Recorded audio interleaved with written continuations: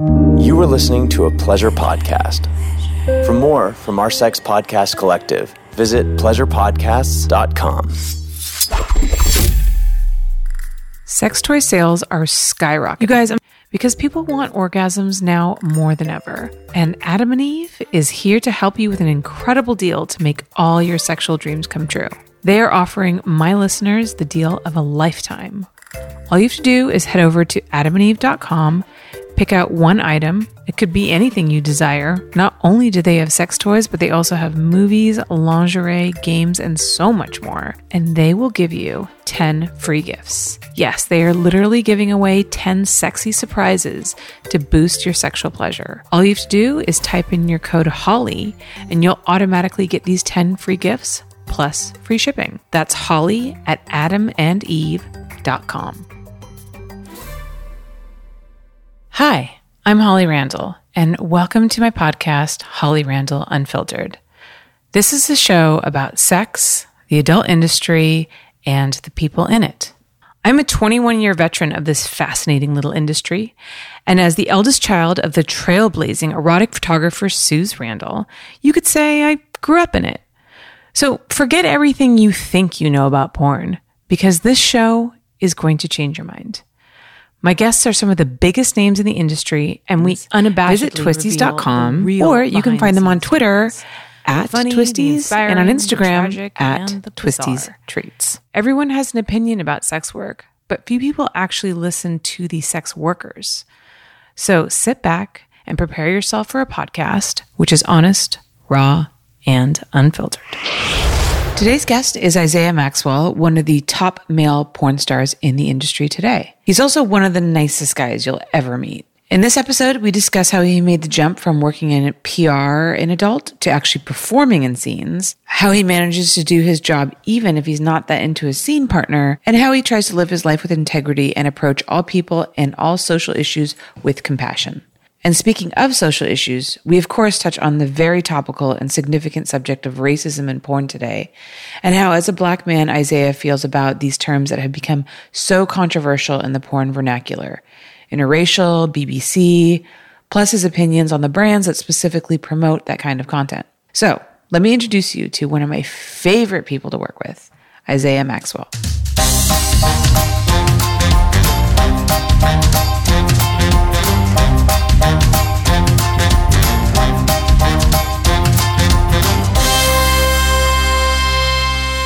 Hello, everybody. Welcome back to Holly Randall Unfiltered. It's so lovely to have you here. I have an awesome guest today, but before I introduce him, I want to just tell you guys about my longtime sponsor, Manscaped. They are the revolutionary electric ball trimmer. They can give you those smooth, hairless balls that you're just dying to have without nicking or snagging your nuts. They've also just recently come out with an electric nose and ear hair trimmer, because that is just as, if not more unsexy than a huge man bush. So go to manscaped.com and use my code HOLLY to get 20% off. Now, back to my guest. My guest is Isaiah Maxwell. He is one of the top performers in the adult industry, and he's somebody I've worked with quite a few times. He's one of those people that everybody just absolutely loves, so I'm so excited to have him here. So thank you so much, Isaiah, for being on. Well, thank you for having me. I'm happy to be here. So how have you been during this quarantine? Obviously, a lot of us have not been working. So what have you, how's it been for you? I think the first month and a half was probably the hardest, as in like figuring out how to cope. I'm a busybody, so I like to go outside my house when I'm working, and I come home at the end of the day, and I fill up my days with errands and everything like that. And as soon as they shut everything down, I had to be in my house the entire time. But me and my dogs have got real closer since then. They think that I'm home all the time now. But as the weeks went on, I figured out how to cope more. Like I jog more now. I read a lot more, even though I used to read a lot back then, but now I'm able to like just sit down and read a book through without any problems. And pretty much I've been dealing with everything that's been going on. Today has felt like the most normal day to me. I was able to go to the gym earlier today. And that kind of just jump-started my day. Once I got back into the gym routine, I was like, all right, let's run some errands, and knocked out washing my car and just getting my laundry from the clean areas and dropping some laundry off. And I'm getting back into a kind of normal routine as we go along. Yeah. I know. I actually forgot that the gyms just reopened. I put mine on a freeze just because I'm pregnant. So like, I miss the gym so much because like you, I need that routine. I need to kind of like start my day with the gym and then, go and do all my other things. But my husband and I decided it's not the best time for me to go back. Absolutely. I hear you. First of all, I didn't tell you congratulations on your pregnancy.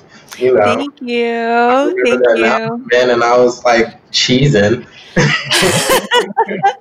Thank you. Yeah, it's super exciting. It's crazy. I mean, I'm 41 years old, so I wasn't entirely sure I was going to be able to get pregnant. We were like kind of trying, not trying. Right. And we're really excited. We're having a baby girl in October. Oh God, it's so funny you bring that up because yes, we had a name. We had a name all picked out and I really liked it. And then literally yesterday, one of my husband's good friends, because for some reason, like all of my husband's friends are having babies this year. And when I say all, I mean like 5 different people and 2 of them are his best friends from like grade school. And so, so one of his friends had a baby yesterday and fucking took our name. Oh, really? So, yes. I was so mad. So he's like, we can't name, because we were going to name her Cassidy. And he's like, we can't name her that anymore. I'm like, why not? He's like, because my friend just had a kid and named it Cassidy. I'm like, I don't care. I don't know your friend. I mean, I do know him, but like, I don't know him that well. Like, what do you mean we can't use it? He's like, no. So now we're like back to square one. I feel you. When you have your heart set on something. I know. And I started calling her that and like talking to her. And now I'm like, fuck. Could you salvage it for a middle name? No, because the middle name's going to be Randall. Check you out. I gotta keep the legacy alive. So, but thank you. Yeah, we're really excited. All my sisters have my mom's last name as their middle name. Yeah. See, that's cool. I mean, so I never changed my name when I got married. And I don't know. I think it's a little bit unfair to force the woman to change her name to her husband's last name. I understand. Like, I'm okay with the kid having my husband's last name, but I did want to keep some part of my family in there as well. So absolutely. I feel like it's a good compromise. So, yeah. I dig it. Well, I can't wait. You can't wait. I can't wait. I follow you, so, your life is interesting to me. Thank you. Thank you. So back to you. As much as I love to talk about myself, we are here to talk to you. So you said that during this quarantine, you've been reading a lot more. Is there anything in particular that you've been reading that because I'm actually looking for some new books to read. So if you've got any recommendations, hit me up. Yeah. I reread The Power of the Habit, which is a book I recommend to everybody who always try to figure out how to break a habit that they don't want to have and how to replace that habit with a new, healthier one or something more that fits more your style. I just finished reading Think and Grow Rich by Napoleon Hill, which is a self-motivating type of book, kind of self-help. And then I also kind of been diving into a little fiction here and there. I just cracked open the book The Color Purple, which is a childhood classic movie to me. Yeah, that's a great book. At least 250 times. And I never read the book, and so now I'm starting to get into like the movies I used to love as a child and starting to read those books. and it's a really great book. I'm only about 25% through, and it's just very nostalgic. But yeah, I mean, I love to deep dive in all books. I have a Juneteenth book coming in the mail, and whenever I hear something of a current event, I love to deep dive into the subject. So whenever I speak about it, I at least somewhat know what I'm talking about, and not blindsided by something that I haven't seen or read. But I always believe in getting more knowledge. Like extending that knowledge. Don't stop in school and continue to learn more about subjects, and just to grow as a person. Like, as soon as you stop growing, you're dead. Yeah, I totally agree with you. Yeah, so I've not been one who's really delved in a lot into the self-help book category, but I think that there's a lot of value in it. And I actually just last night started reading a book I believe it's called The 5 Personalities. Okay. And it's about how people, let me look up the cover actually, because then I'll know. It's about how people deal with trauma and how people get stuck in like certain patterns to deal with difficult times in their life. Right. And I think that we all know that there's been a lot of trauma that's been coming out recently. Absolutely. Online over several different things. And so I thought it would be, The 5 Personality Patterns. That's what it's called, by Stephen Kessler. And I thought it might be a good idea for me to kind of look into that and look at, how people deal with traumatic situations differently. Because I think one of the biggest problems that we as human beings had, and I've said this many times, is that we always expect other people to react to things that we would react to things. Yeah. Absolutely. Like we think like, oh, well, I feel this way about something. Right. You should feel this way about something. But we forget that everybody has different experiences, grew up differently, different like biology, hormones, chemistry, like all that kind of stuff. So I'm always trying to always look at things from a different perspective and have a more like overreaching view of everything. Okay. So I'm very similar. Like, I've been listening a lot more, and there's a big difference between listening and hearing. And hearing is, just the action of hearing you talk, and listening is the ability to want to comprehend what you're saying and at least understand where you're coming from. So a lot of times when I hear people talk, or when I'm listening to them, I could tell that they're arguing from their perspective, but they're not trying to understand the others. And that's become the problem with a lot of people. Is just like, people don't know how to separate disagreements from what they're trying to do. When people hear disagreements, they hear that somebody don't want to go along with them. And it's not, a disagreement don't make a person a certain way or another, but it's just showing what they're trying to tell you from their perspective. Mm-hmm. I like self-help books, honestly, just because it helps me put a lot of terms to like how I'm feeling. Mm-hmm. I feel like a lot of people argue so much, but they don't know what they're arguing, and they're trying to get it all out, but they just don't have the terms to what they're trying to say. And so it comes up jumbo, it comes up misconstrued, or like it comes up unable to be understood because you don't know what the person is trying to say.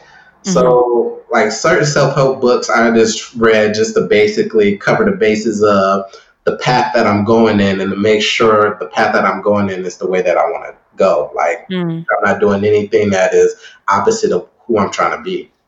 Yeah. That's a lot. This book kind of deals with a lot of that. What they talk about is that, just because we fall into these certain patterns of behavior to help us like deal with issues in the world, it doesn't mean that we are that specific person. And actually it separates us from our real self. Right. So do you think that social media contributes to that? We see all this infighting and arguing on Twitter, and, what people want to say is limited to 135 characters. And the difference between talking at somebody online and talking to them in person, I think is so different. So do you think that that's kind of part of the problem? I I think it's not so much part of the problem from the person who is writing it. It's more so from the person who's reading it. So too many times people only read the headlines or only read what they want to see.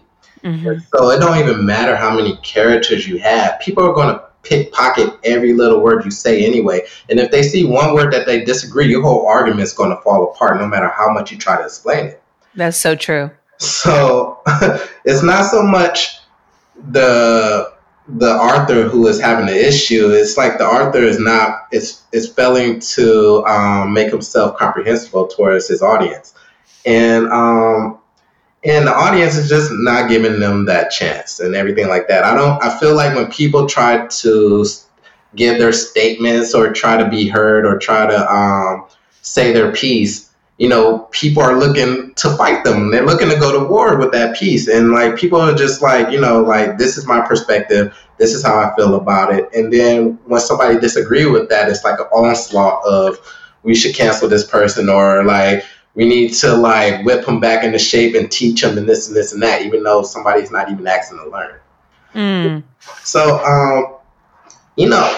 I look at people's messages and I read them, and I could see what they're trying to say and everything like that. And I just try to come at it with a sense of understanding them and understanding them as a person and everything like that. It always reminds me of a parent that's trying to communicate with their child, but they don't know the type of person their child is. It's just simple like that, Or like the child doesn't have, their brain isn't developed to the point where it can because you know how like a child hits certain points in their development where they, like when they're young, they literally cannot understand like compassion and empathy. Like they cannot comprehend anything beyond like themselves. They're just not capable of that. And I swear to God, I feel some people like never get beyond that. No, not at all. They just, they grow old, not up. God, yeah, that's such a good saying. So because you mentioned it just now, how do you feel about cancel culture? Because that's really prevalent these days. And I swear to God, having this podcast, like no joke, I keep waiting for the moment that I say something that I'm going to get canceled for. Like, it's a fear that I have because I realize that, when we're kind of talking off the cuff like this and having a conversation, sometimes you say things that are misconstrued and you don't really mean. And then it just takes like one person to take that out of context and be like, this is what she means by that. So it's something that I think about a lot. Absolutely. Cancel culture comes in levels to me, and for everybody that's looking for someone to follow, cancel culture is like, and they like it. And, they're willing to cancel somebody in support of the person they're following. Once you get to a level above that, you have the people that are not necessarily following anybody, but wants to make sure that, what they're doing is morally right. So they'll research what you said, and if it falls into a cancel category, then they'll cancel you. And if not, then they'll bypass it as in somebody's just angry at this other person. And then you have the gatekeepers. The gatekeepers are going to do whatever they want to do. If this person is a value to them, then they're not going to cancel that person and stuff like that. So you'll find people that will make outrageous statements, or to people that don't understand why they're still there. And like, for example, the Laura Ingrams, the early Don Lemons, the Kanye Wests of the world and stuff like that. And then because these gatekeepers still see value in these people, they still bring the audience. Like, people still got interest in what they're saying.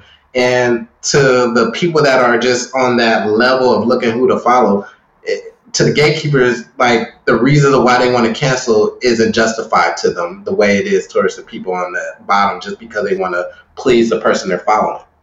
But that's cancel culture to me in detail. For me personally, if I follow cancel culture, I always look into quality products that I could always invest in my time and people, and I keep my circle pretty tight. But as in cancel culture, I don't really participate in it. One, because people have the ability to change. A lot of times in the cancel culture, they'll bring up something from somebody's past, and I consider that we turn into a different person every 5 years. Mm-hmm. So like to comment on somebody who was a different person 10, 15 years ago and trying to discredit everything they did to bury that personality to become the person they are now, and you want to cancel them now, it's unnecessary to me. And it shows my ability to show compassion. So my major is in journalism. I have a degree in journalism, emphasis in public. Oh, really? So my background has always been research what you do. And so I'm researching the people. I always like both sides of the story, and I make my decisions based off of that. I love that. I do believe some people need to go, and and there's definitely like too many passes given, but that comes with the territory sometimes. I like the idea that you look at your place in terms of like how you view somebody in conjunction with how they behave, and you kind of like look at your reaction to something, and you kind of factor that into the equation of whether or not somebody deserves to be forgiven or should be canceled. I think so many people fail to look at their own internal biases or their own reactions. Right. So I do want to talk about, it's really awesome that you have a background in journalism. So tell me a little bit about that. Like, what interested you about that? What was the greatest thing that journalism taught you? Mm-hmm. Were you going on that path before you got into the adult industry? Absolutely. I picked my major probably sophomore year with the intentions of getting into magazine writing. Mm-hmm. That's back when like The Source was a really popular magazine, XXL, and when people actually bought magazines. Yeah, when you was at 7-Eleven to get a magazine. Yeah. and so like that was my aspirations. In senior year of college, I started to get involved with sports, and I had an internship at the end of my graduation for the Boston Celtics. So my plan was to pack everything and travel to Boston and just buy a place out there, try to figure out my new Boston life and like go that route. But then my senior year of college, I needed to intern in my field of study, and I couldn't do Boston and be in LA at the same time. So I applied to different places. And one of the places that responded back to me was a porn industry agency. And at first it was kind of disguised as like a mainstream company, as like they didn't say anything was adult related. But as soon as I walked through the door and was interviewed, they was like, look, just to be straight up, this is the adult industry. We mainly deal with adult stuff. We do have some mainstream directors, but this is our main focus. And if you're okay with that, we could proceed with the interview. And wait, sorry, real quick. What was this interview specifically for? Was it for journalism? It was for a publicist. Oh, okay. Gotcha. Okay. And my emphasis in my degree was public relations. Okay. That fell under journalism. So I was like applying to publicity jobs. And yeah, like I said, they asked if I was comfortable, and they caught me at the right time, right place. I was young, single, and was just like, whichever direction y'all need me to go, I'm down. And like, cause I was already preparing to leave life behind in California to go to Boston. So I was like getting rid of all of my loose ends and every tie downs that was keeping me homebound. So just kind of getting into the industry was just a fresh start. I did my first year and a half in the adult industry as a publicist. So I did all the girls' birthday parties, did their conventions at AVN and XBiz. I got all their tickets, their red carpet passes. I booked all their interviews, and I just went to every event that the adult industry had and shook everybody's hand that was there and was like, hey, my name is Isaiah. I'm gonna be here. Like, get used to my face. Like, I'm the new kid here.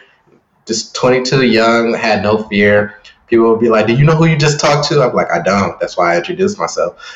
and now when I crossed over to be a performer, the thing I knew I had to keep was my first name, which was Isaiah. I was like, because that's how I introduced myself to everybody.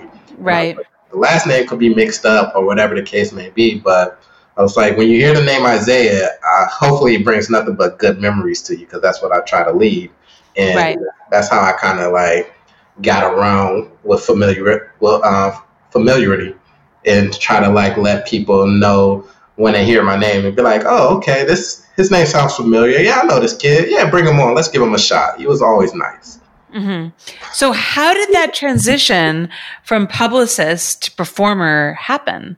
Because that's quite a leap.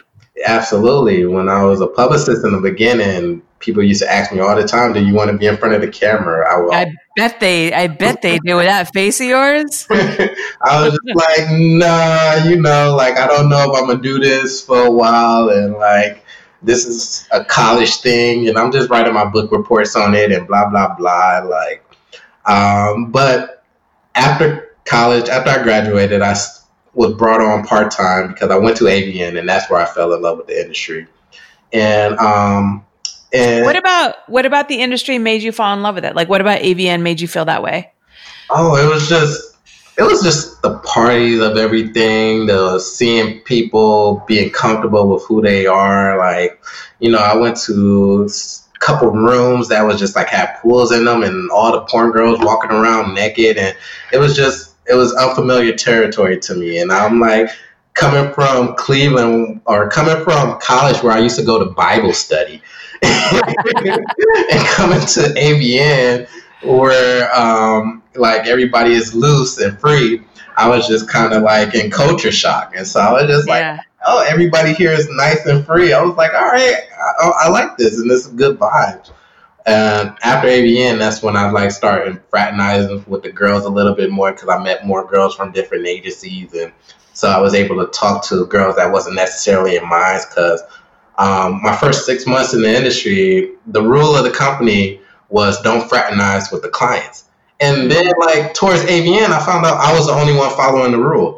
So I was just like, okay. I was like, and one of the girls from my agency, her name was Maya Hills.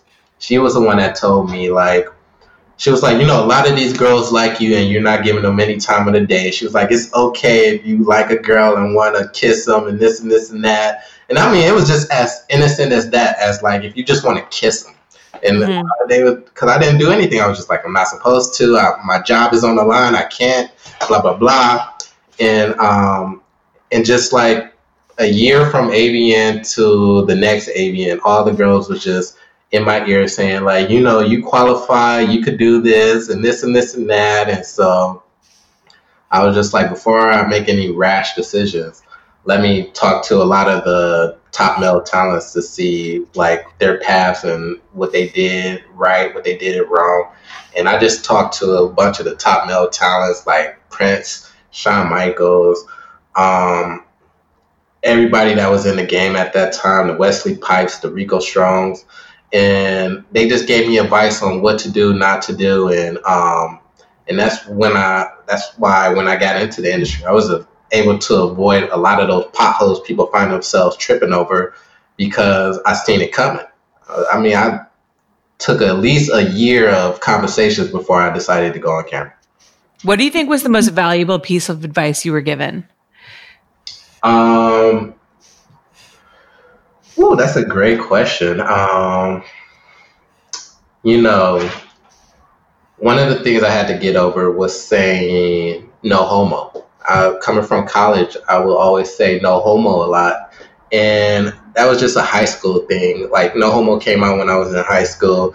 And that was the way to make sure that whatever you do is not considered too gay. And when I got in this industry, Rico Strong gave me one of the pieces of advice that helped me become more comfortable with myself. I remember in my first scene, I kept saying no homo. Like, all right, guys, I'm taking off my shirt, no homo. All right, I'm about to pull down my pants, no homo. And then Rico Strong came, he was like, you can stop saying that. He was like, everything we do is homo. And I was just like, oh, okay. I was just like, that makes sense. And I was just like, and that's how I got over that.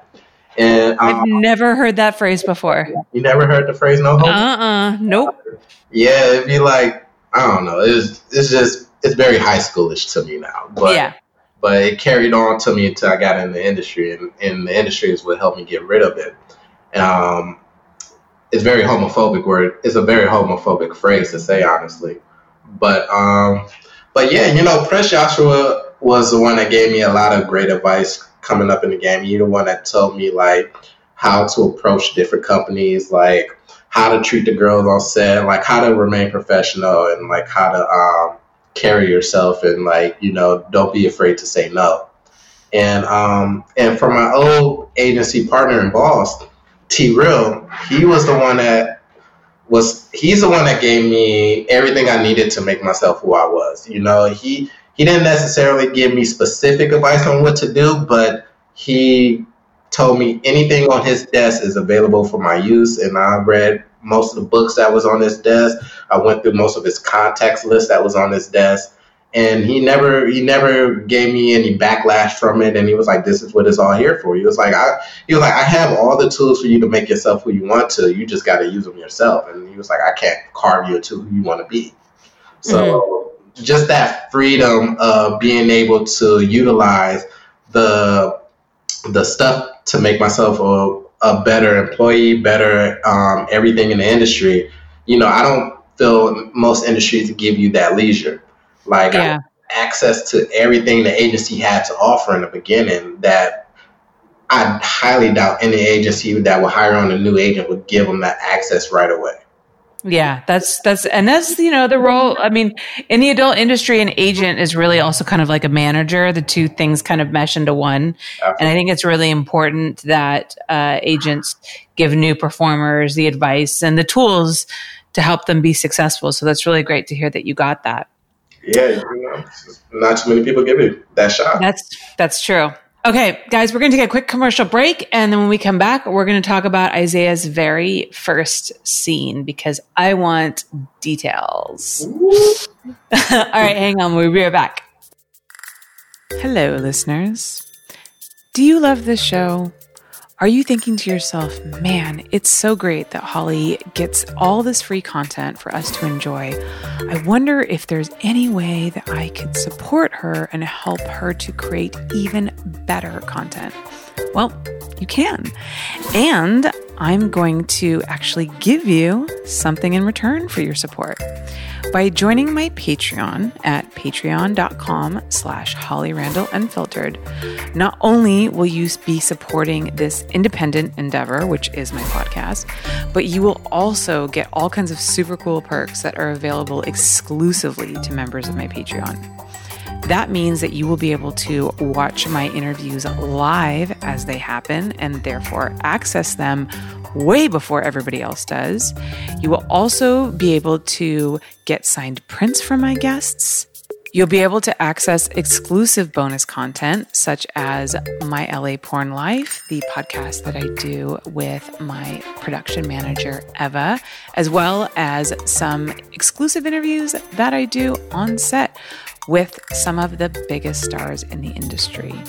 There's so much at my Patreon for you to enjoy, and I would absolutely love it if you would just go give it a peek, see if it might be worth a couple bucks for you to support the show that you love so much. So go to patreon.com/Holly Randall Unfiltered. That's patreon.com/Holly Randall Unfiltered. You guys, I'm so excited about my new sponsor because these people are very near and dear to my heart.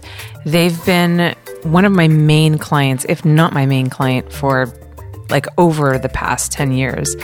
I'm talking, of course, about Twisties, and they're sponsoring my podcast now, and I'm so thrilled. If you didn't know, Twisties is the ultimate site for lesbian and girl-girl scenes. It explores your deepest and sexiest fantasies. I've been producing for Twisties for years, like I said, and honestly, I can say it's some of the work I have been the most proud of and the most excited to share with the world. Twisties has been creating the hottest glamour porn for over 18 years with the top names in the industry, now exclusively streaming girl-girl content. Their scenes showcase the most recognizable models working with the best fresh faces, making waves in adult entertainment. Twisties Treat of the Months feature exclusive content and videos produced by me, highlighting the hottest girls of the moment, letting them show off what makes them so addicting. Treat of the Months have included Gina Valentina, Alina Lopez, Emily Willis, Desiree Dolce, Demi Sutra, and Twisties' current Treat of the Year, Molly Stewart. To unwrap the hottest treats and mouthwatering scenes, visit twisties.com, or you can find them on Twitter at Twisties and on Instagram at Twisties Treats. All right, we are back. So Isaiah, you have now decided to take the jump from publicity to performing. So tell me about your very first scene. Who was it with? What company was it for? And how did you feel about it? Well, my first scene was given to me by Dog Fart, and it was hooked up by Prince Joshua. He went to the director and told him to give me a shot, and the director knew who I was from different parties. It was like, of course.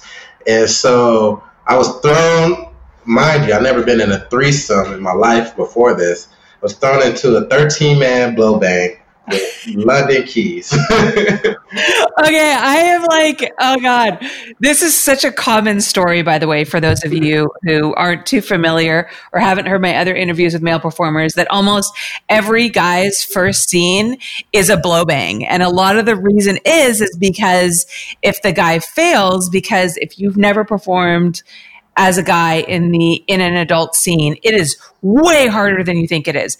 So if you fail in a blow bang, it's not really that obvious. You can kind of like shrink to the back and nobody really knows. So like I hear this all the time, and man, I feel for you, because that is a tough training ground to start with. Yeah, it was definitely an experience, to say the least. You know, the girl was London Keys. Mm-hmm. Like, you never forget your first, right? And, yeah. And I remember, you know, I came in there, and as soon as she touched my pants, I got hard, because I wasn't used to just girls walking up and being like, ooh, like dick. And I was just like, oh, okay. But when the scene started and everything got going, I was definitely soft, probably 70 to 80% of the time. And the time that I got semi-hard, he told me to get in and like hurry up and get it before it goes back down. But but the thing that saved me was I was able to pop at the end, and I had a big pop shot. And every guy that was there thought I wasn't going to be able to pop. And so everybody was like low-key waiting for me to fail. And you could hear them chattering in the background like, oh, watch, nothing's going to come out. And so, like, I think my pop shot is what earned me my next scene. And then it wasn't as intense as a 13-man blow bang. I think it was like a 5-on-1 game bang. And I just kind of figured it out from there. But even in the 13-man blow bang, it felt like a hangout session. So it was like I met all of the male talents in the industry, because they were like 75% of all the black male talents was in that one spot that day.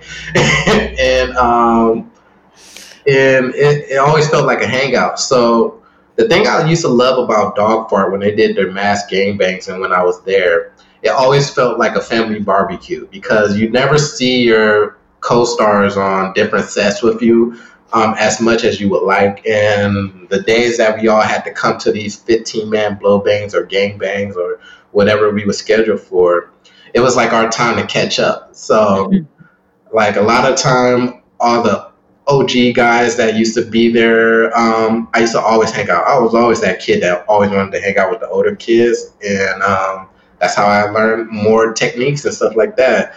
And was just hanging out with the OGs of the groups and just like learning from them. I'm a sponge. I love to soak up information. So I'm always just like, all right, what got you here? Like, what do you do? And like, how can I implement that for myself?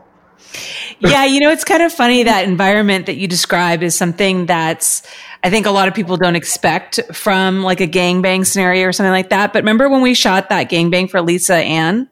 Yeah.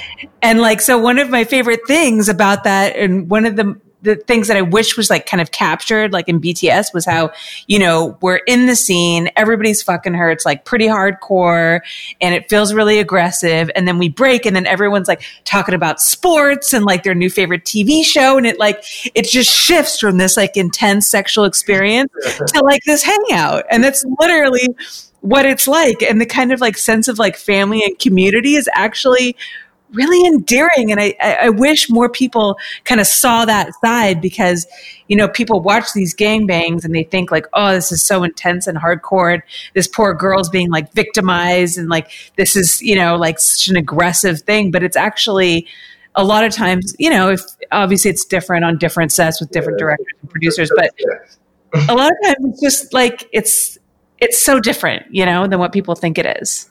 No, I hear you. I mean, a lot of things that people fail to realize about this industry is like, even though we're a small community, we're family oriented. Is what I kind of vibe the most with this industry. Is like, as family oriented as you think we're not, we actually are. And the reason why I say that is because when I first got in the industry, I was just a publicist. I lost half of my friends off back just because I was in the adult industry. I mean, people were like, "You're interning where?" Oh no, I can't mess with you. I didn't know you was that type of guy or that you was into that type of thing. And these are friends that I had deep conversations with for years, and I was just like, really? Like, that's it? We're just going to shut off? So a lot of times when you get these sets where it's like mass people involved or like a big gangbang or so, you know, when you hear that intense sex goes to straight just to sports talk or whatever, the case is that we only have this limited amount of time to be with each other. So we got to get everything off our chest and catch up as fast as we can, because when we leave the set, it's probably going to be a while till we see each other next.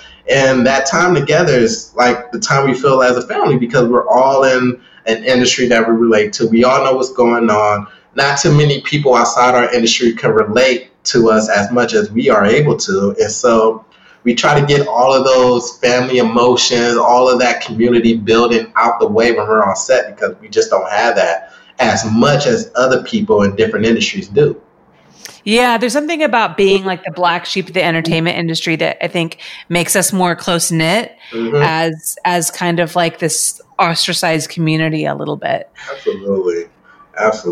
But, you know, you can find family in this industry if you're looking for it. That's why, you know, even for Thanksgiving, what I notice is that if you invite a large amount of people to your Thanksgiving dinner, a good amount of those people will show up just because they don't have many places to go. And when we did our agency, you know, we would invite all the girls in our agency that needed a place to spend Thanksgiving. And like, it was always the girls that you didn't think would show up that would show up. All the guys that you didn't see in a while would come and be like, hey, like, y'all doing something here? And just people want to feel that love, and they want that community building. That's why community like building is so important to me, and having us feel like a family is very great.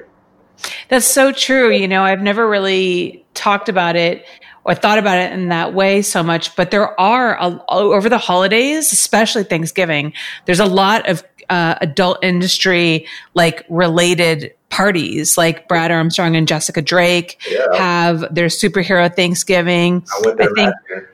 Yeah, so I think a lot of people was there. Yeah, I know. They always invite me, but I have like two families. I have my husband's and mine that I have to go to. So I'm like, my Thanksgiving's unfortunately booked, but I would love to go because it looks like so much fun. And then I know that I think Greg Lansky did one. It might have been a Christmas thing last year. Right. So yeah, there's a lot of, you know, because a lot of people in the adult industry aren't close to their family. Not at all. Or, you know, they can't really make the travel to go all the way to the East Coast or wherever their family may be. And so there's these kind of like organized holidays, which is just like, I just think is so sweet. Yeah, I tell my colleagues all the time, I'm like, especially when we get to November, I'm like, all right, I send out a text message to all my friends. I'm like, hey, friendly reminder, everybody, pay attention to your friends and your circles around this time, because I'm like, November through to the beginning of AVN, I was like, this is the time where people are in their feelings the most because they can't be with their families. And this is the time where holidays remind you so much of being around the people you love. And sometimes people can't be around the people they love based on the choices that they chose to do. And so I'm just like, as a friend, make sure you reach out to those people you love and just check on them and make sure they're okay. How the most depressing stories. How about your family? Are you close to your family? Like, do you go home for the holidays ever? I'm very close with my family. You know, if you have good family ties, I consider that a great safety net in this industry, and not too many people have it. So I recognize my safety net of my family, and their support is which gives me the confidence to carry myself along in my industry. I had to not go to Thanksgiving with my family last year to attend a Thanksgiving with Brad Armstrong because he invited me out for so long. I always felt bad that I wasn't able to show up. And I was like, you know, I see my family every year. Like, I go to Cleveland usually for Thanksgiving and spend LA with my family for Christmas. And I'm extremely close with both sides. I'm the one guy on both sides of my family that don't want beef with anybody in my family. So whenever my family and them are fighting, they have to come to me to see how the other person is doing. You're like the mediator. Like I'm the Switzerland of my family. I'm just with everybody. And so, and that's just because I'm just a family oriented guy. Like I feel like, you know, we all have disagreements and that don't stop us from being a good person. So, I've always been building family bonds since I was a kid. But yeah, you know, I'm very close with my family. I talk to them basically every day, and I'm not shy to not answer or reply to anybody's text. So I want to go, you mentioned dog fart. So obviously I feel like we can't have this discussion without talking about one of these incredibly important conversations that's come up in the adult industry right now, which is racism in porn. Okay. And I know that you've been heavily involved in those conversations. I went to that XBiz town hall meeting and where you and a bunch of other Black performers spoke about your experience with that in the industry. So can you tell me from your own perspective what it's been like for you? And do you agree with the idea that companies like Dog Fart and Blacked should be canceled? Off back, I don't believe either of those companies should be canceled. I think without Dog Fart specifically, you want to see half of the male talents that you love and learn about in this industry thus far. Black came about maybe 2016. So like they're relatively new, and you know they have brought in some Black male talents that you know, the Jason Loves, and they've been good people. But without those companies, you know, you wouldn't have a real source of where people could film their content. When it comes to racism in porn, I always feel like it's been a reflective of America. Like the products that we put out has always been based on what sells. And, you know, I feel that from the time that I started with Dog Fart to the time that it is today, the company has just completely changed from the culture that they once was, and they adapt to the culture that is today. And with Black, you know, 2016, the name was cool. 2020 is not anymore. I feel that comes more so with the younger generation and like what they don't like to hear or what they don't like to see. But I feel like people from my generation and a little bit older are a little bit more okay with those words. It's not as offensive because, you know, we've seen worse. My personal experience with racism in porn it started with the IR term. And when I came in as a publicist, I had to learn the definition of what IR meant. And so when people used to say IR, you know, I had to figure out quite quickly that they was talking about Black people. And right. Interracial for those. Sometimes I have to remember that my listeners aren't that involved in the porn industry. So I have to like explain terms to people just to be clear. So what he means is interracial. Yeah. And can you explain exactly what that means? Because it doesn't mean necessarily what people think it means. You know, you would hop in this industry, and when you hear the word interracial, you would think that it just meant interracial, as in like your ethnicity versus my ethnicity, and that's what it is. But no, in this industry, it's specifically mean black, male, or female. And more so than none, it mostly mean black male. So the hype around IR is what was like culture shock to me of like how much it meant to the individual at the time. You know, people would put off doing IR for years, prolonging their career or with the hopes of prolonging their career.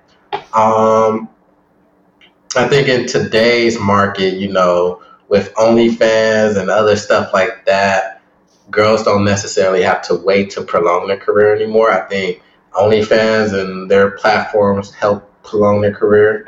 And so like IR is not as taboo to perform right away as it was back in the days, because, you know, you don't have to hold off all your options anymore.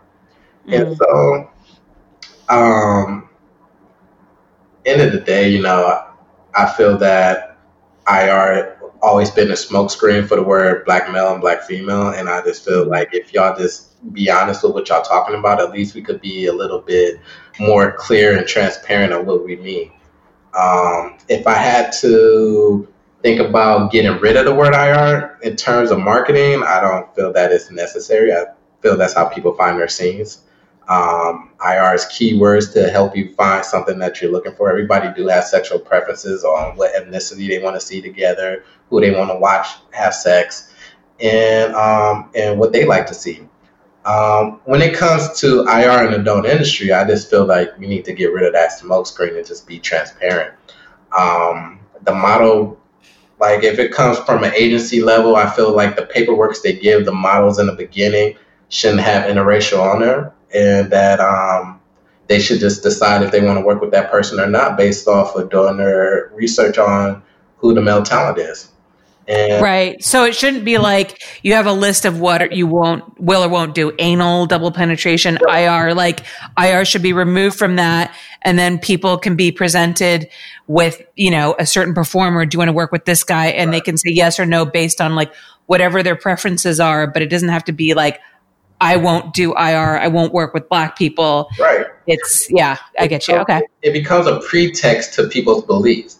So, like for an agent that don't think that they don't think there's any harm by having interracial on their model sheet to figure out what the model is into or not, it gives a pretext to somebody belief before they even thought of it. So when people get into the industry and think of having sex, they just thinking of having sex. As soon as you present your skin color and be like, yo, would you do an IR scene?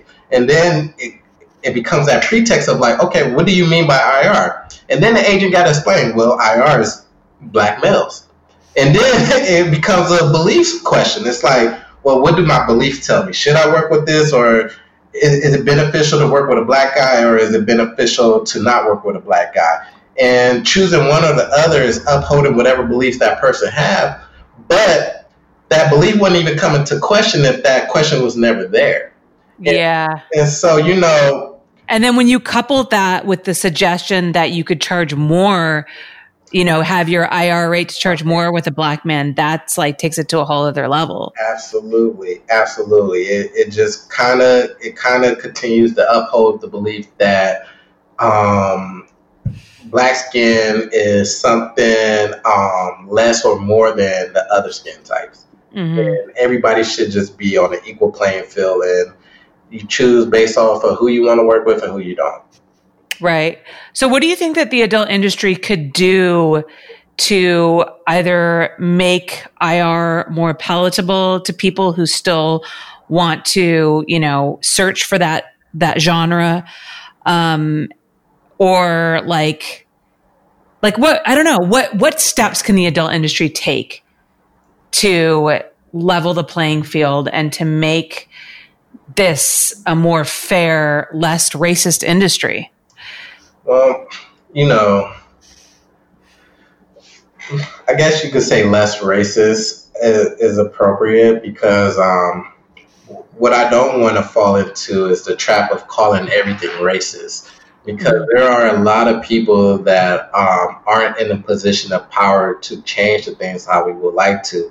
But there are people that are there that are trying to make sure we all get equal chances. So I do work with a bunch of directors who do try to give me my fair shot and do try to sandwich me into things that people would have to double look to see if it's considered IR material or not. But I just don't want to get caught up saying everything about the industry is racist. There's obviously things that could make it less prejudiced than what it is today. But a couple of those things are understanding that what you're saying is what you're saying. Like, black and white is interracial. And when it comes to the interracial market, people look for black and white instead of other races that are together. Right. And so I think if the term interracial is that negative to the point where you feel like you got to get rid of it to feel better, then I feel that it just needs to be rebranded. Because the word itself is a trigger word because it's just triggering people for what it really means. But the word itself is in actuality of what it is. So I think a quick rebranding of the word will probably help ease some people's conscience. Like, I don't have an issue with the word IR. I don't have an issue with BBC. But I do understand that, some of these words are triggering to some, and that sometimes they do need to be rebranded to like fit the culture of what it is today. Like when you try to argue the NAACP, and people always think of like the first word is or the last two words of colored people, and people wanted to rebrand that and be like, yo, we don't want to no longer call ourselves colored people. But I mean, it's like, history is history. It's just that sometimes stuff needs to be rebranded to become better on easing people conscious when they want to support it. Right. Okay. Yeah, this is all, I love that, everybody's kind of got a different perspective on this. Different African-American performers have different perspectives on, how to change the industry. And I think it's just something important for all of us to listen to and see just how we can make it a fairer place for everybody. Yes.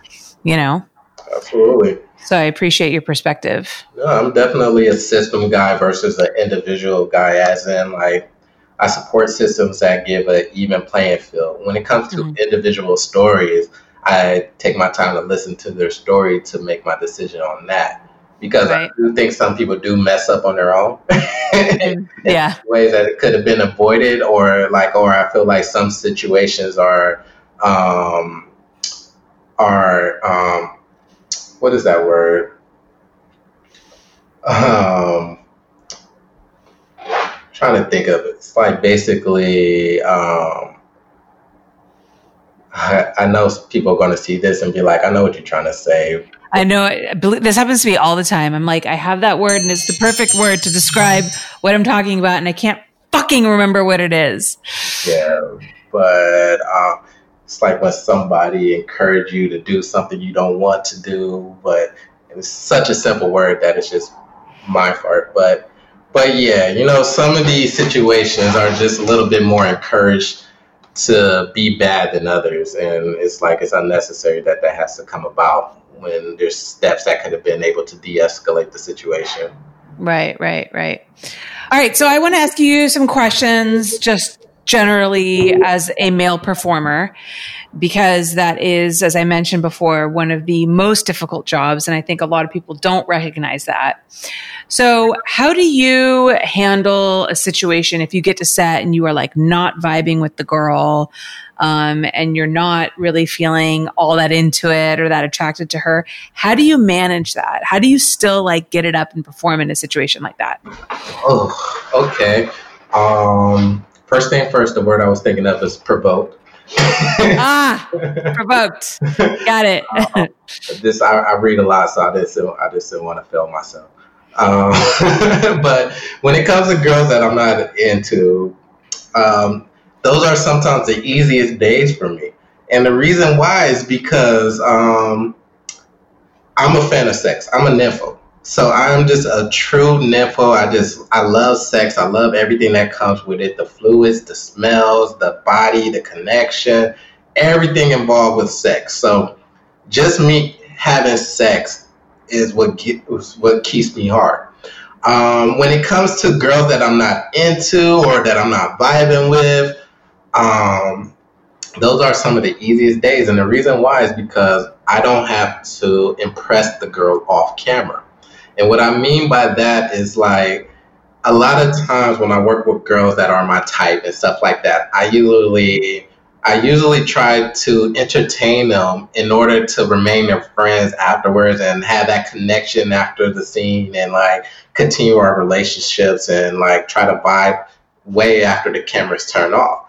But if there's a girl that is not into me, you know, got everything, she's here for the check, she may be married, whatever the case may be, I know that I don't have to impress her to try to go home with her after the scene. So my job is simply to have sex and then go home. And that is kind of why I'm there.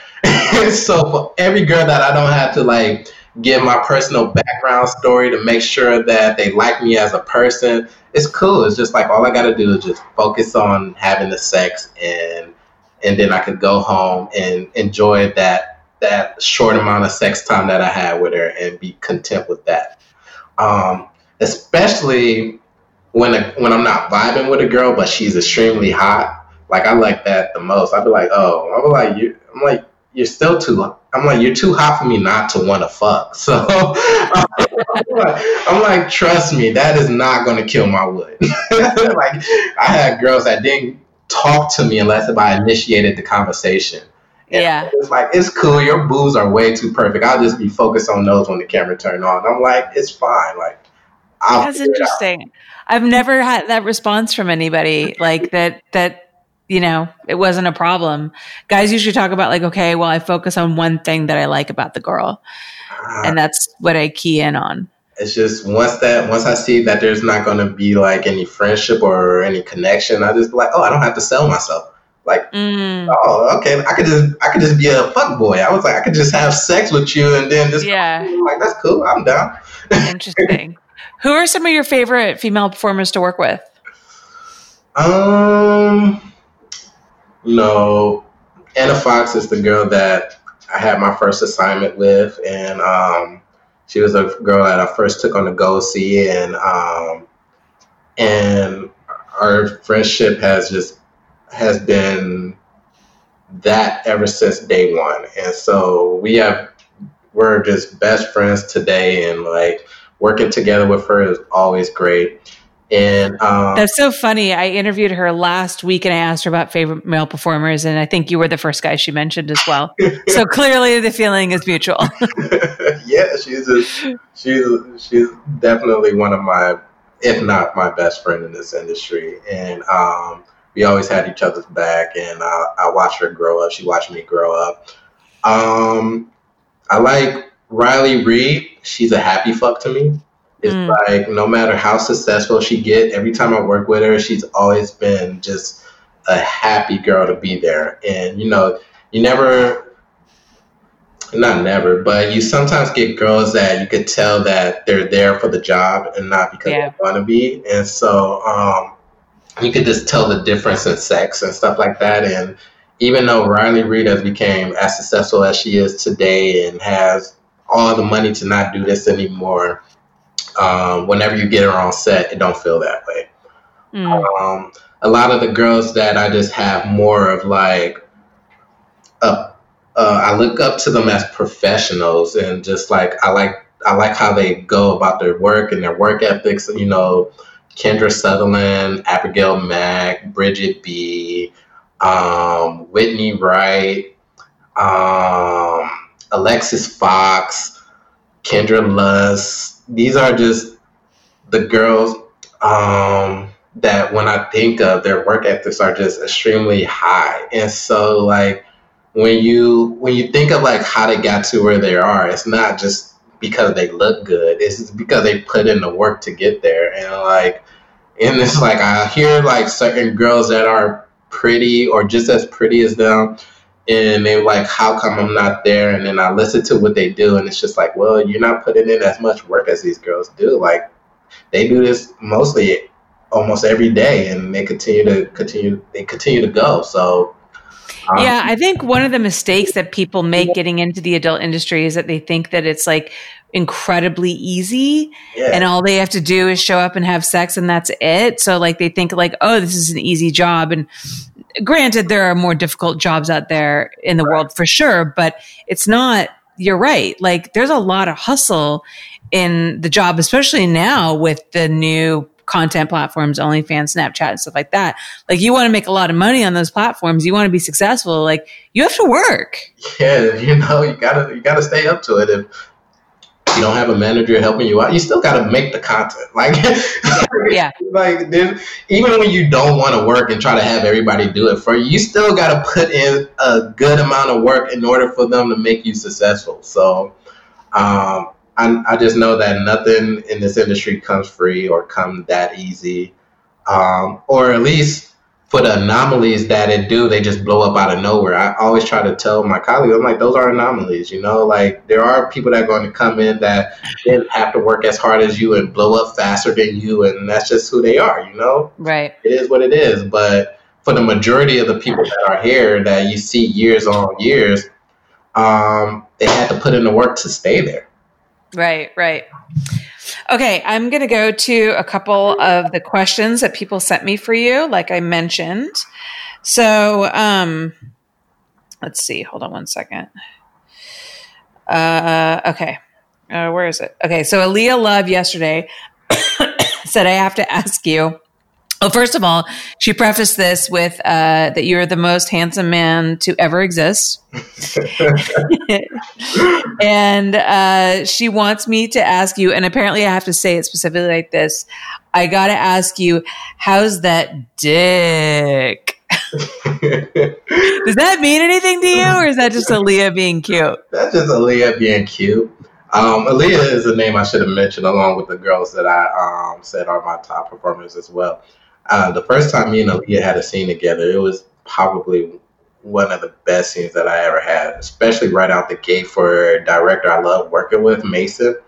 And it's funny because that scene itself, I always try to not perform my best the first time I meet a director because they'll always expect that from you with each performance.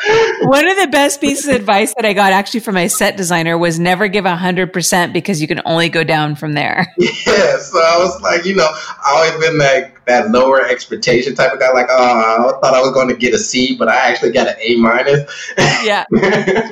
But Aaliyah made me look my best to Mason. And so, like, every time Mason's hired me, she looks for that performance I gave with Aaliyah. And I was like, well, Aaliyah brought that out of me. And and she's just like, her aura is so good. I was like, I went to her birthday parties when she threw them. And she's always been a kind spirit, always smiling. And like my dick is always good. It's good. And when it comes to how my dick is, it's always ready for like one power round a day. And then it's like ready for like 3 more, like if you want to go for it again, let's do it. And I'm very happy. I like So speaking of your dick, this next question kind of applies to it. Eva asks, will you ask Mr. Maxwell about his dating style outside of the industry? Is he monogamous outside of work, or is he have more of a poly mindset? I find it interesting as so many performers have their own ideology about sexuality and love outside of work that varies from performer to performer. Also, is it difficult to date outside of the industry when people find out that he's in porn? P.S. He's mega hot. I want him in my gangbang. So, well, I'm happy to be there. If I'm there, I'd love to come.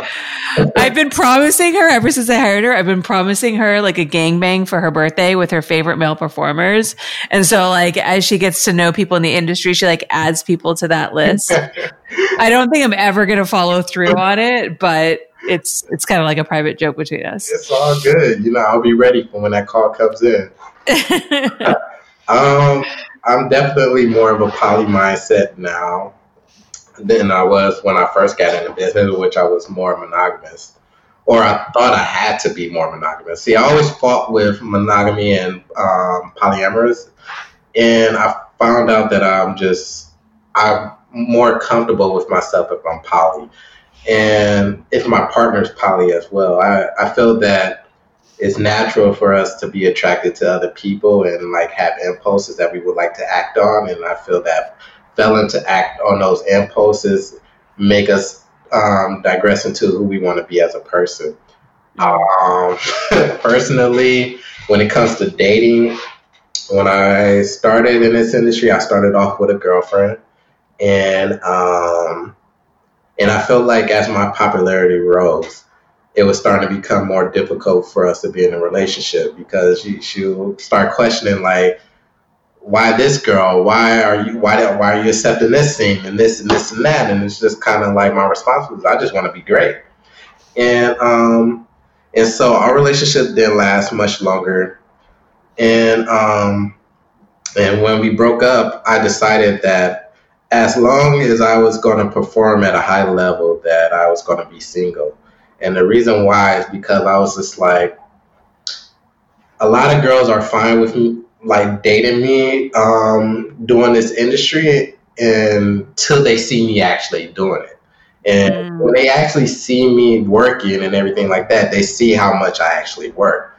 And then they start noticing it's like 1 or 2 girls every day. And so like dealing with those emotions, I always feel was a disadvantage to the girl and like hard on herself with who she want to be as a person. And so I never try to like place that on any girl's shoulder with dealing with me. But I just told myself, as long as I want to do this at a high level, that it's probably best for me to be single. It also makes it easier for my partners who want to work with me as well, because they don't have to deal with any unnecessary drama that comes along working with me and stuff like that. You don't have to worry about any girls in your DMs talking to you or talking to you crazy. You don't got to worry about nobody coming after you. And everybody knows I'm a free spirit. So yeah, like when I date, I'm just dating. I tell them it's probably not going to go anywhere. I'm not looking for a relationship. And some girls are cool with that. Some girls try to prove me wrong, which then becomes a situation that I don't want to be a part of, because I feel like I end up hurting their feelings more than helping it.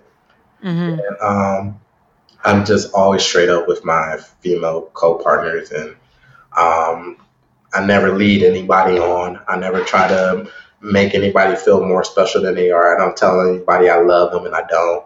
And it's really hard for me to lie to a person that says like, oh, you're my best or you're my worst. Yeah. Dating anybody outside the industry is very difficult. You know, it's just 2 different mindsets. It's having the mindset of being in this industry is just completely different from somebody who usually takes the time to get to know somebody and want to build that connection before it becomes physical. Mm-hmm. In this industry, it's more physical before mental. So it's just it's a delicate balance of like trying to figure out who you are and what you want. But at the end of the day, for me, I always feel that it's easier for me to do my job if I just kind of stay single and be a good spirit and to whoever want to involve me in their life. Right. Yeah. One of my other questions was, I don't know if it's a question necessarily you could answer, but they just said, judging from your Twitter feed, you seem to be one of the nicest guys in the industry. And is that true? Like, and why are you so nice? And I can vouch for having worked with you a few times that you are really nice, and you have like a wonderful, gentle kind of, but yet like intense aura to you. Like you don't talk a ton on set. You don't come on and like run your mouth all the time, but you have a presence that's very palatable. I hear you. You know, when I came into the business as a publicist, I was always behind the scenes. So as much as all the stuff I love about the industry, I saw all the bad stuff that happened too. And it seemed like to me when I first got in the industry, this always felt like somebody had an artillery motive when they was dealing with you. And so a lot of times I would listen to the interviews of the girls coming in the industry, and like the interviewer will always be like, you got to trust me, trust me, trust me, trust me, trust me. And then they'll do something that goes against their trust. And then the girl will be stranded, will be like, who do I go to now that the person that told me to trust me, I can't trust anymore. So one of my principles in being in this industry is always be a good person. So one of my things is that I always wanted to be somebody in the industry that don't have an artillery motive. Like, if I'm helping you because I want to. If I'm nice to you, I'm nice to you because I want to. I don't have any reason to downplay anybody, to rise myself up. I won't discredit any other male talents to make sure you don't work with them. I don't like to cancel out anybody's work. I don't want to be an influence of anybody being degraded or anything like that. I just want to be that point of reference of, when you think of me, you don't think I'm trying to get over on you. And that's always been my ideal of being in this industry, of being that one person you can't say, yeah, Isaiah is not trying to get over you, or Isaiah is not looking for something you have that he don't have. I'm just want to be a good person. And that's... You don't come in with like expectations, like kind of quid pro quo. I do this for you, you do this for me. Yeah, if I do something for you, there's nothing in return that you have to do for me. I never put that on anybody, that you owe me something for doing this, or I do it out of being a good person. I remember I would have girls who would call me and be like, I'm being kicked out of this model house, and I don't have a place to stay. And I was like, okay, I'll give you my couch until you figure it out, and I'll help you with whatever you need. Now, remember, this girl was from out of state, so I didn't think much of it when she said it. But when she came down, the Uber driver was, to his relief, was so happy when he saw me, because he just unloaded this entire car worth of stuff that I had to throw into my place. And so we brought all these things into my living room, and it was just covered up. And I was just like, okay, like we're going to have to figure out where to put all this stuff, or where you're going to go, and this and this and that. And she was just crying and boo-hooing and everything like that. And then when she finally settled down, she was just like, so, you want to have sex? And I was just like, no, I don't. And she was like, what do you mean? She was like, I'm here. I was like, sweetie, I was like, if I have sex with you right now, that defeats the whole purpose of why I'm helping you. I was just like, you need to chill out and just like hang out for a second and just relieve yourself of like being in a space where you don't have to expect something like that in order to get ahead. And to make a long story short, that wasn't enough. She ended up finding some other dude that she could have sex with and going over his house, and got kicked out of his place 2 hours later and got stranded on the street. So it's just like, at the end of the day, even if you offer yourself as just being help, people could decide to accept it or not. But if you change on your position, then that changed who you are as a person, and I couldn't involve in that. So she probably comes from a place where she believes that sex is always a bargaining tool.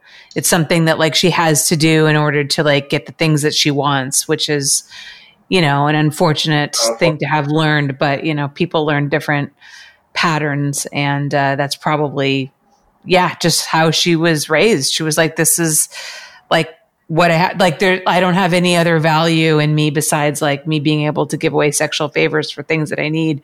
And so she was probably very surprised when you wouldn't take it from her. And I don't know, was she a little bit insulted?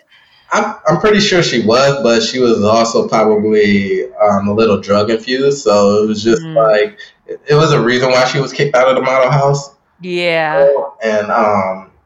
And it's cool. I'll just remain in my position of who I want to be. It's like, got to understand your principles versus your values, and principles got to be cemented, and your values can change based off of what's going on in the world. But, when you stick to your principles, it helps you remember who you are. Yeah. Yeah. I love it. Isaiah, you have integrity, and that is an incredibly valuable assets, especially these days. And I think that's a big reason why everybody loves you so much. It's all love. I have nothing but love to give back. Well, Isaiah, thank you so much for coming on. It was such a pleasure. I hope to see you in person on set sometime soon. Indeed. And can you tell everybody where they can find you online? Anything that you want to plug? Absolutely. You can find me on Twitter, of course, at Isaiah Maxwell, ISIAH. You can also find me on OnlyFans, spelled the same way, and Instagram with Isaiah_Maxwell. Fantastic. And you guys can follow me at Holly Randall on Instagram and on Twitter. I am shadow banned on both platforms, so I may not come up immediately when you search for me, but I am there, I promise. Isaiah was actually giving me some advice on how to get unshadow banned on Instagram, so I might pick his brain a little bit more on that. And if you want to support this podcast, you can go to patreon.com/Holly Randall Unfiltered. Also, don't forget that you support my show by supporting my sponsors. So go to manscaped.com and use code Holly for 20% off plus free shipping, and keep your balls a hair free, which is something that we all want in life, right? Mm-hmm. Thank you guys so much for watching or listening wherever you are, and we'll see you next week. Thanks so much for listening to my show. If you're a longtime listener or a new one, I've got a lot of interviews. So make sure you check out everything from the beginning of my catalog, because there's some real gems back in the early days of this show. And if you enjoy this show, there's a couple of things that you can do to support it. First of all, if you listen on Apple Podcasts, rate me 5 stars and leave a review. It's incredibly helpful to get my show up in the charts. Secondly, you can join my Patreon for as little as $5 a month and watch the interviews stream live, which, by the way, gives you access to my episodes way before anyone else. You can also get signed prints, books, merchandise such as shirts and mugs, access to my private Snapchat, and a free membership to my website, hollyrandall.com. Plus, I offer tons of bonus content. Q&A with your favorite guests that you cannot hear on the free platforms. And of course, my exclusive bonus podcast, My LA Porn Life, that I do with my production manager, Eva. It gives you a real and hilarious insight into what it takes to run a small porn company like mine. Because trust me, my job, though stressful, awkward, and facepalm ridiculous as it is sometimes, well, it's never boring. And we definitely give you the juicy behind-the-scenes dish that you can't get anywhere else. Plus, Eva's dating life is absolutely hilarious, and she holds nothing back. So, go to patreon.com/Holly Randall Unfiltered and join the community. Your support helps me in my journey to change people's minds about the adult industry, and hopefully the lives of the people in it. Next week on the podcast, I have Anna Lee, a successful director who works exclusively in the virtual reality market. Personally, as somebody who doesn't really know that much about VR, Anna gave me a really interesting education on that rapidly changing technology. And as a fellow female director with over 2 decades in the industry, we really dive deep into the recent sexual assault allegations that have come out on social media and consider how we can make changes in our own practices to ensure safer sets and make performers feel protected. So make sure you come back next week for Anna Lee on Holly Randall Unfiltered.